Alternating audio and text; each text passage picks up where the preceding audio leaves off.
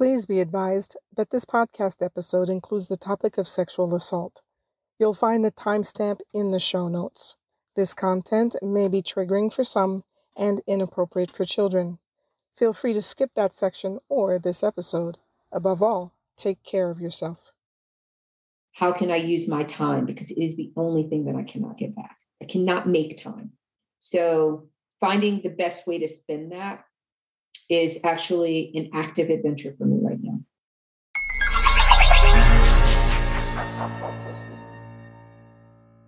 Hello, my name is Gabriella Dennery, co-host of Doc Working the Whole Physician podcast, and today we're going to talk about a topic that is near and dear to many physicians' hearts, and I'm so happy to bring to the show Dr. Lisa Johnson Pratt, who I have to say, and I'm sorry to embarrass you, Lisa, you have to be the master of the pivot. And so we're going to talk about that today. Welcome to the Doc Working the Whole Physician podcast. It's really my pleasure to be here, Gabriella, to talk with you. Excellent. So I'm going to ask you a little bit to start off. What is your origin story in medicine? What made you decide to become a doctor?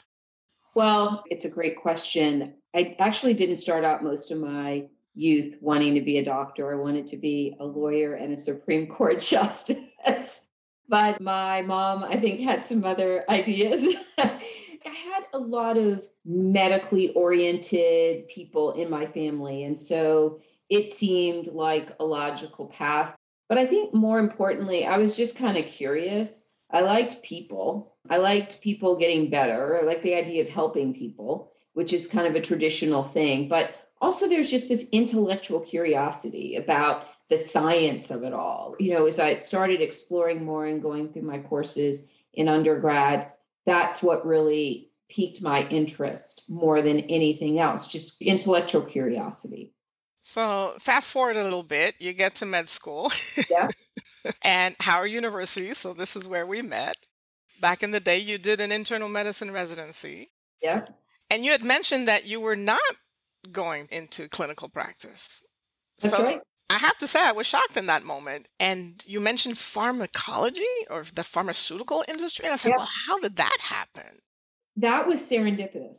So that's what's so amazing about life.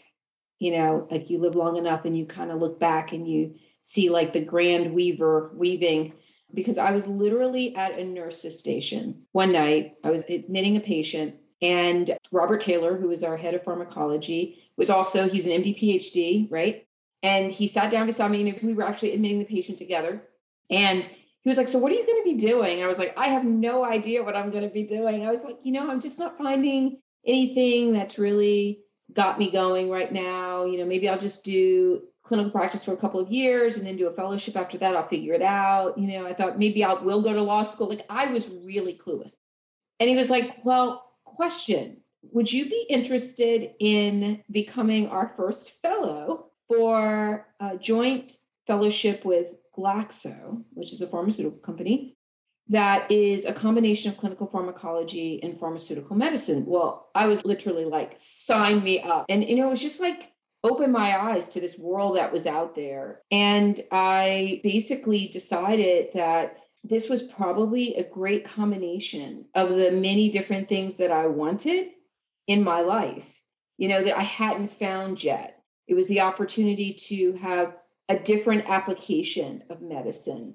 So not just, treating at that time in an internal medicine clinic as a resident hypertension and diabetes. It was an opportunity to go broader than that and to also marry some of these skills or interests that I had in business and other things. So that was the pivot. So, what I'm hearing you say is that it kind of combined for you at that time all the other things that you really wanted to pursue or that you loved, that you were interested in beyond just kind of clinical medicine. And you saw yourself in different roles from a very early stage. And so how would you, in that case, then define pivoting, knowing what you know now? I think that pivoting is, first of all, being really open to your capacity to change and being very in tune with yourself and where you are at that point. I think a lot of times it's easy to stay the course because it's familiar and comfortable, but you're not comfortable. So then you're kind of miserable. And I didn't want to do that. I didn't want to be miserable. So I define it as recognizing those two things and then taking action. Was there any kind of internal pressure or external pressure to say, well, maybe I should just follow the path that everybody else follows? Oh, yes. Absolutely. So back to my lovely mother. The first person I called and told my mom, she was like, Moms are great, I tell you. like, like, what? Are you crazy? And I was like, no, no, no, I'm not crazy. Now she's like, yes, you should be chairman of the board. But before then, it was kind of like, what? Because there's the pressure to conform in general is very high in our society. The risks are high, especially if you've paid a lot of money for your education. My goodness, how much time did we spend to become a doctor? Undergrad, medical school, residency. And to jump into an unknown spot, you're definitely going to get some folks, or even yourself, like going, am I making the right decision? And I think that's normal and that's okay.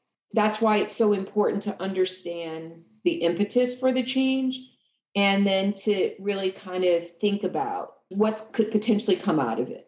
If you could sum up in one or two key words or even a phrase, what was that impetus for you? I would say that I am someone who likes to wake up and do something different almost every single day.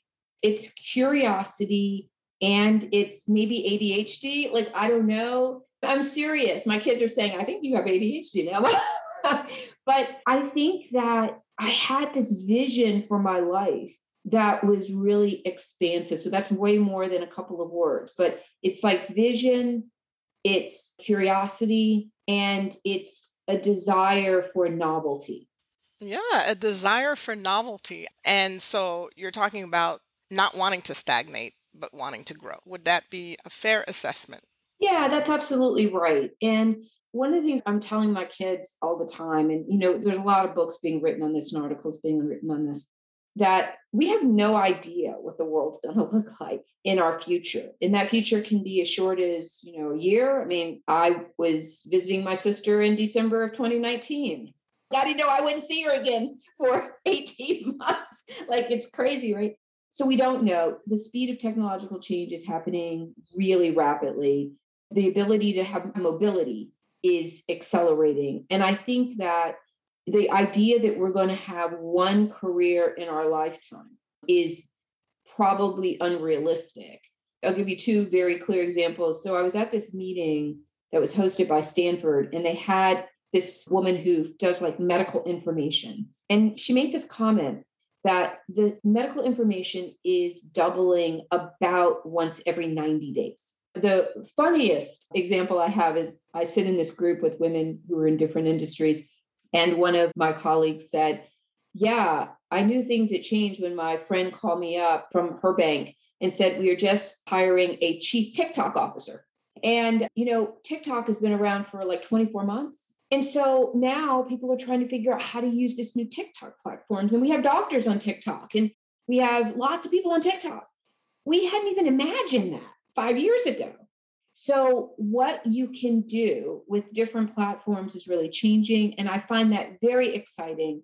And I think if people are going into medicine now, so many ways in which they can utilize their interest, skill, capabilities in medicine to do so many things, including solving some of the toughest issues we have on the planet. Let me go back and ask about pivot because you've pivoted several times. It's not just from medicine to pharmaceutical industry. There were other things that happened after that. So tell us a little bit more about that.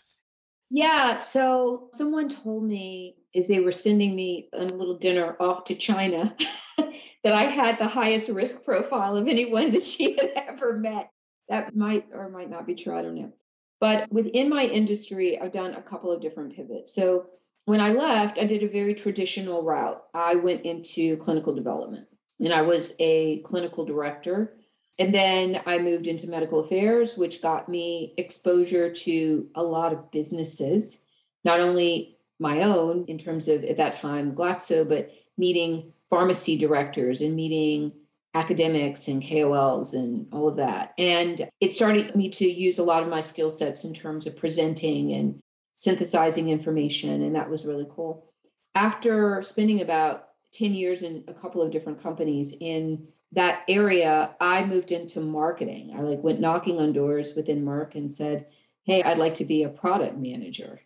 I mean, I was really interested at that point in time in strategic thinking and strategic decision making. And clinical was one part of that. And I told someone, I want to own the whole strategy. I don't want to just own one part of the strategy. And so I landed in 2000 in a marketing director role on a big franchise for a primary care product called Cozar for hypertension, and stayed on that franchise for a couple of years, learned a lot. It was like my MBA, I think. I've had a lot of different jobs. I've had pure commercial jobs where literally it's like about boots on the ground. I've had very strategic jobs. I've had operational jobs. Actually, my last job before I came into a rare disease, small biotech rare disease company, was running global operations for Global Pharma, for GSK. And then I landed in a biotech, on the management team, reporting into a CEO. And, that led to a couple of things, including landing on a couple of public boards.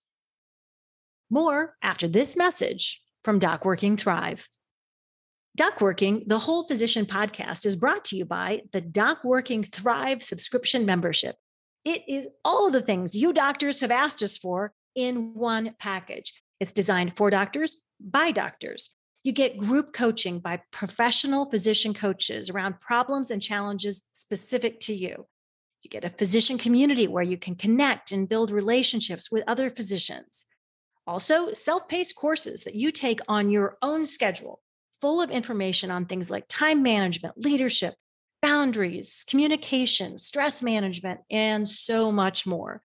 All of this and more at an unbelievably affordable price. We built it for you, doctors.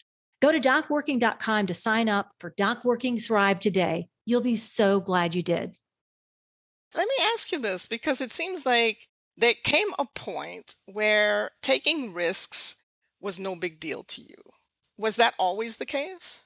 I think so. After I hit about 35-ish, right? Like when I made the decision to move from clinical development to marketing, that doesn't happen a lot in the pharmaceutical industry for a physician.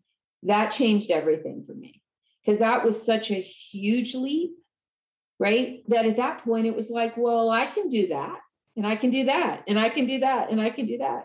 And sometimes I surprise myself and I get nervous, like I'll do something that's kind of new. Even today, I mean, there's new stuff cropping up and I'm like, can I do that? And I was like, well, I just have to try. And then it's like, oh, okay. Well, maybe I did that like at a 50% level, but hey, it's better than 0%. So let's just keep going. And you get to learn as you go. And now you're producing movies. That's another huge leap. Have you ever produced a movie before? So I produced a movie that my daughter made, a short called Getaway Car. It was when she was a film student, and that was great fun to kind of watch that process. But actually, it's based on something quite serious. So, I have a site called Life After Abuse. My daughters, both of them went through an assault. And, I just kind of felt like I had to do something. That you reach these moments where you're like, okay, so I've done all these things and bad things can still happen to you. And that was like a moment where I had to figure out how I was going to deal with that trauma and pain and suffering. And so I started this very nascent platform, and it's still nascent because I work, it's there. But I really started it because I wanted parents to be able to have a place to go to if their child had ever been assaulted and needed some support and needed some answers. What that led to was this desire to look at how I could put myself out there more in the world. So the second thing is I started talking about this was I started becoming kind of a partner for a group in Uganda, which is called Rape Hurts. It's run by an amazing woman whose name is Helen Tanyinga, who was raped when she was 10, bringing water to her village. And Helen has done some amazing work for the past 10 years, basically teaching women in villages outside of Kampala how to fish. I mean, she's done just incredible work in saving kids from trafficking. It's just amazing. And so we were going to make a documentary on that. And then COVID hit. So we couldn't go to Uganda to do that. So the filmmaker that I was working with had another project, and he called me up and he's like, look, Lisa, he's a producer. And he was like, I got this project called Where's Rose? And Where's Rose? It's kind of a horror movie, which rape is, but it's a horror movie and it's about sexual assault. And would you be willing to be an executive producer on that? And I was like, well, absolutely, because we can't put the money into the documentary right now. And absolutely. And that's how it got started. And this was a friend from my daughter's film school. So, it's amazing, again, how life weaves itself. I met him about 3 years ago once as he and my daughter were driving back to school. But, I just wanted to figure out ways to support women and children who are in these vulnerable situations. And that's a way to do it. Well, that's powerful. So, Lisa, do you consider yourself an activist at this point in your life? I think so. And it's one of the reasons why I'm always evaluating my life and where I'm spending my time. Because, you wake up and you kind of go, like, the world's on fire. I mean, I live in Venice. And in Venice, we have like over 50,000 people living on the streets, Venice, California. And, there are 50,000 people living on the streets in Los Angeles. And I see that every day. I see mentally ill people every day. I see people rummaging through my trash every day looking for food. I see people who are suffering from addiction. And, one has to decide like how they're going to engage in that.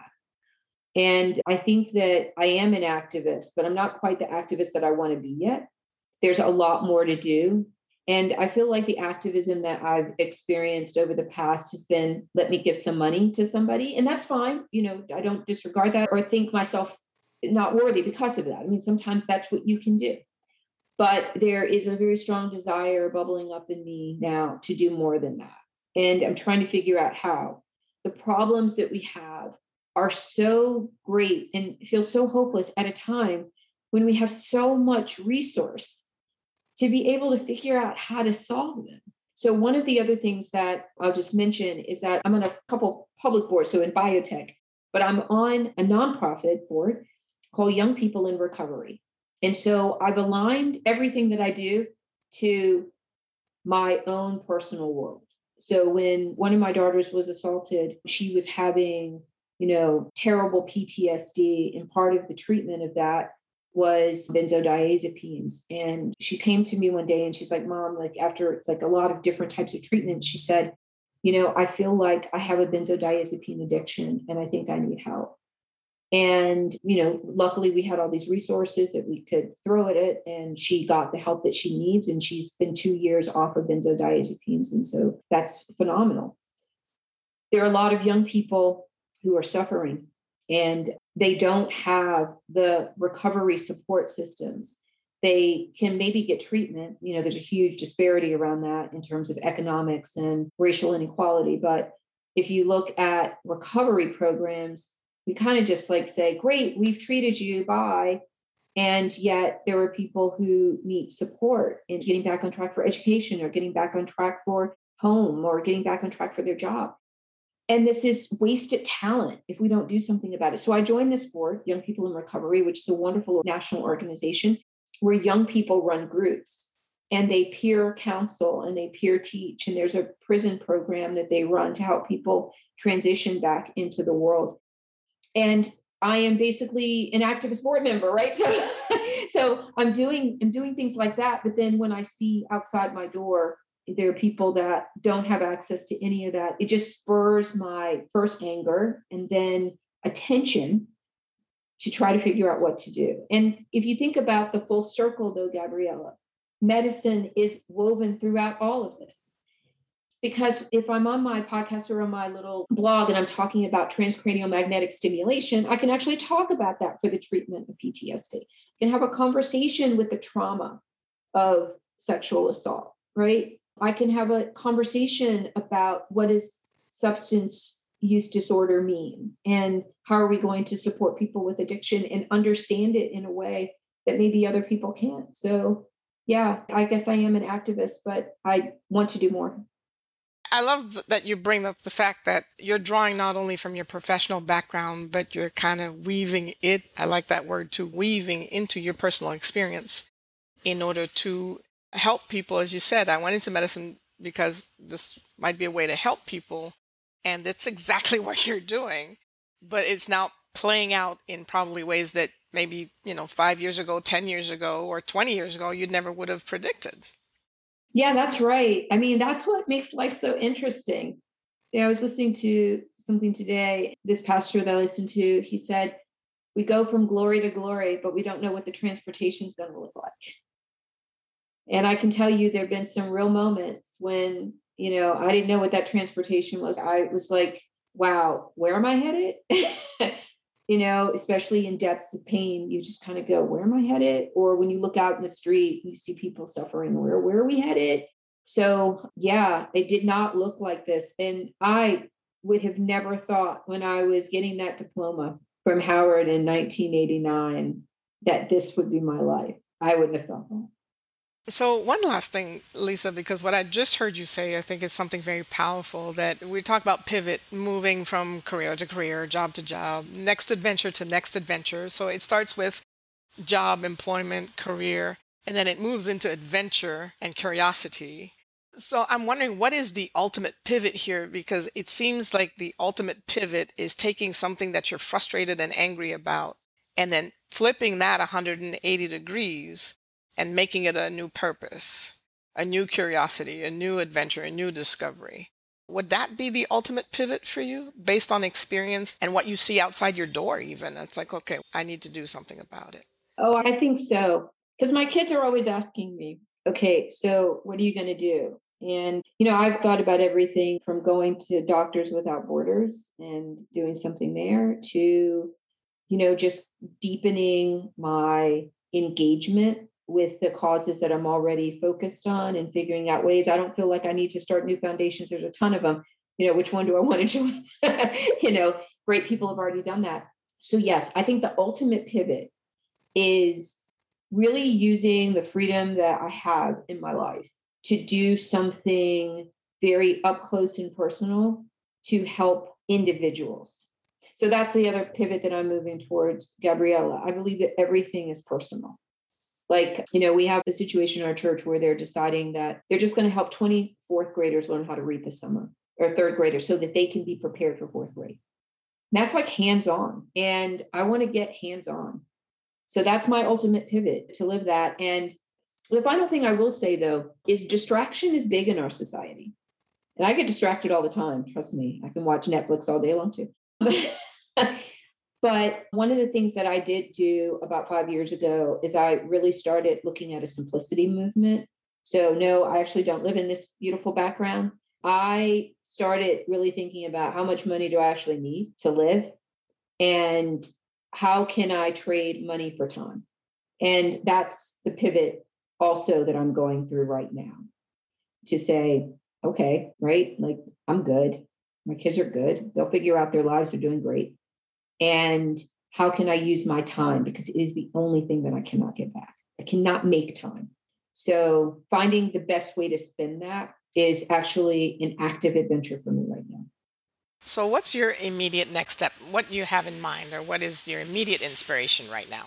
Yeah, I think my immediate inspiration is to do better in the things I've committed to, getting more involved in young people in recovery, so that I'm not just a board member who shows up at the board meetings and does a few little things in the areas like the films or the advocacy, Ray Pertz Foundation or other groups like that, just really getting more involved and taking the time to do that.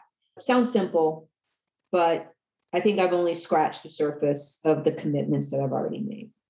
And that's excellent. I mean, there's still, I have no doubt, so much to learn and so much to grow in everything that you have right now, or that you're involved in right now, that I'm sure the possibilities are limitless.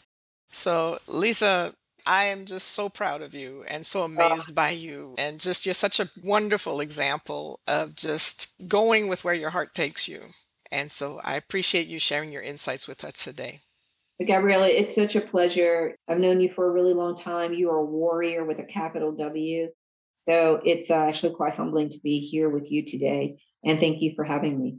You're welcome. Thank you.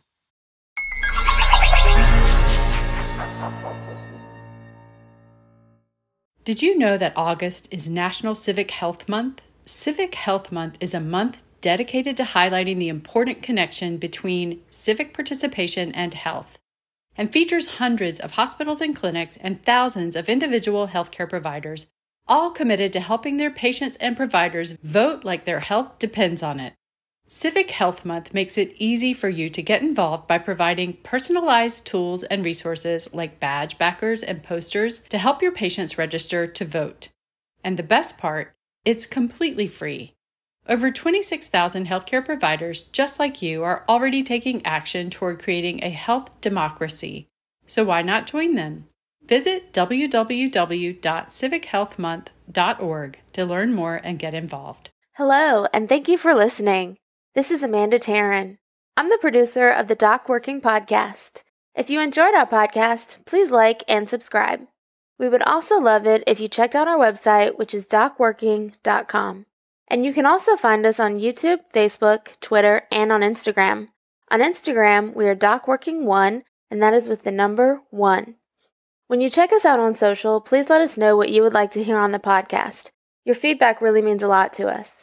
And if you're a physician with a story you'd like to tell, please reach out to me at amanda@docworking.com to apply to be on the podcast. Thank you again, and we look forward to talking with you on the next episode of Doc Working, the Whole Physician Podcast.